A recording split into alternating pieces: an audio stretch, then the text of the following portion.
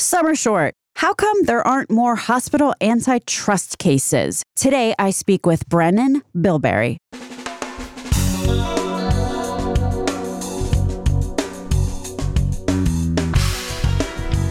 American healthcare entrepreneurs and executives you want to know. Talking. Relentlessly seeking value. May I just take a moment and thank The Healthy Economist for leaving a super nice review on iTunes. The title of the review is Best Podcast on the Healthcare Industry. And The Healthy Economist writes, there's no one simple fix for the healthcare industry, but Relentless Health Value contains valuable insights on what actions can be taken to make things better for consumers and patients. Thank you, Healthy Economist. In this summer short, I am talking with Brennan Bilberry, and we're talking about why everybody isn't suing health systems for behaving badly in sometimes pretty egregious ways. Why isn't anybody stepping in to prevent all of this consolidation that we all know at this point is pretty bad news? FTC, where are you? Brennan Bilberry cites 3 reasons for the way fewer antitrust lawsuits than you'd think would be going on. Number 1 reason, a continuing lack of transparency.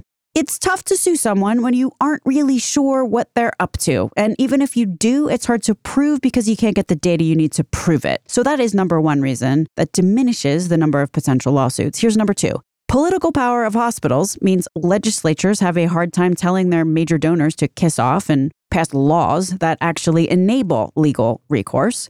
And here's number 3. Turns out the FTC is a little toothless when it comes to those with tax-exempt, i.e. nonprofit status. Nobody expected nonprofits to act the way that some nonprofits are acting, and the laws haven't caught up with the reality of the situation. My guest today in this healthcare podcast, as aforementioned, is Brennan Bilberry, who is a founding partner over at Fairmark Partners, which is a law firm litigating some of these antitrust lawsuits against some of these hospital chains. In the show notes on the website, you will find links to the original pod with Brennan entitled Consolidated Health Systems and Cunning Anti-Competitive Contracts. You will also find articles written by and or podcasts with Darren Gauss, Blake Madden, Cora Opsahl, Dale Falwell, and also Dr. Scott Kennard. My name is Stacey Richter, and this podcast is sponsored by Aventria Health Group. And here's Brennan Bilberry. One of the challenges of our work is that there's not very many hospital antitrust cases taking place, despite the fact that there is an awful lot of, in our view, a lot of anti-competitive action taking place across the country by dominant hospital systems. And there's a couple of reasons for that. One, which is, I think, well discussed, is the lack of transparency that up until a few years ago, it was very hard for people, including law firms like us, to understand the prices that were being paid by payers. Hospitals fought back against not just the price transparency rule, but against efforts by employers to gain information of the prices that they were paying. The second is that the political power of hospitals has meant that it's very hard to build political will or it has been hard to build political will for blocking mergers or really aggressively and enforcing antitrust laws at the state or federal level when this is just such a powerful political force. And when hospitals have really convinced a lot of regulators, particularly at the state level, that consolidation would lead to efficiencies and lower prices. When that hasn't been borne out over the last several decades, but there have been a lot of regulators and legislators that have been convinced by the hospital industry that that's the case.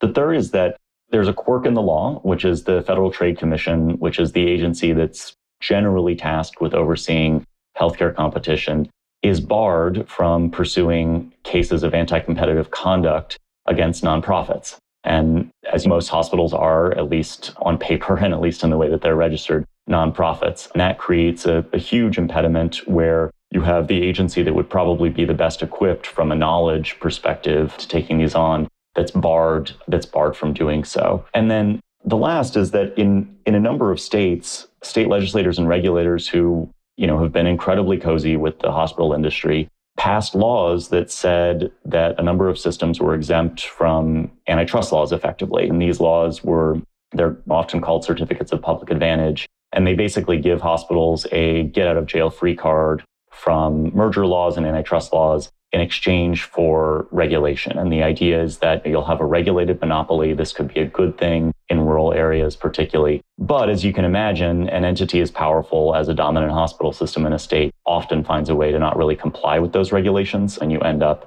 back in the situation where a state has sanctioned a unregulated monopoly, and that leads to pretty bad outcomes for consumers. All of those factors are the reason that we think that private antitrust litigation is a really important way to both highlight the problems in the system and highlight the issues that are coming up, but also to actually kind of reduce prices and bring better choices for consumers. And without those factors, our work might not be as necessary, and the work that other great firms are doing in this area might not be as necessary. But I think for now, as long as we're confronting those challenges, it is. The three reasons, just recapping what you just said there, why antitrust litigation is so vital in this country right now is the first one that you'd mentioned. There's that Harry Truman quote, if you can't convince them, confuse them. And it sounds like that's been the plan here. If you have this lack of transparency, which is what you were talking about, then it's really difficult if you create all these kind of opaqueness that is going on with these backroom deals, then it makes it very difficult for regulators to do much because they don't really understand or can't really see what's going on. So the first thing that you mentioned is this lack of transparency.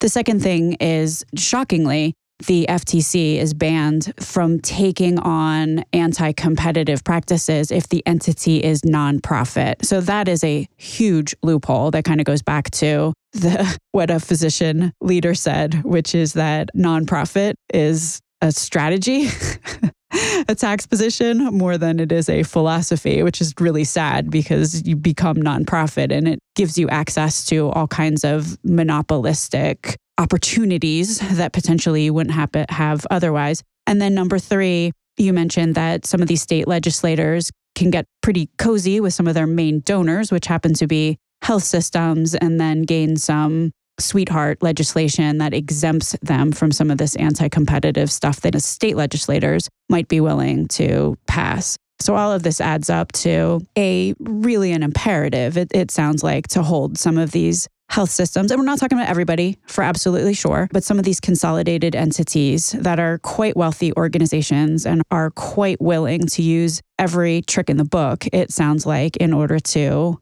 deepen their ability to maximize their revenues. That's exactly right. And that's why we think that private litigation is playing an important role, and will continue to play an important role while we're waiting on that broader change that will come, hopefully, at the regulatory and legislative level. Hey, could I ask you to do me a favor? If you are part of the relentless tribe working hard to transform healthcare in this country, I don't need to tell you that we need as many on our side as we can get. The most vital thing that you could do to help expand the reach of this show is to leave a rating or a review on iTunes or Spotify, and/or share this show with colleagues or decision makers. Personally, I cannot appreciate it more when I see the reviews, and they really count towards our search rankings. Thanks so much for listening.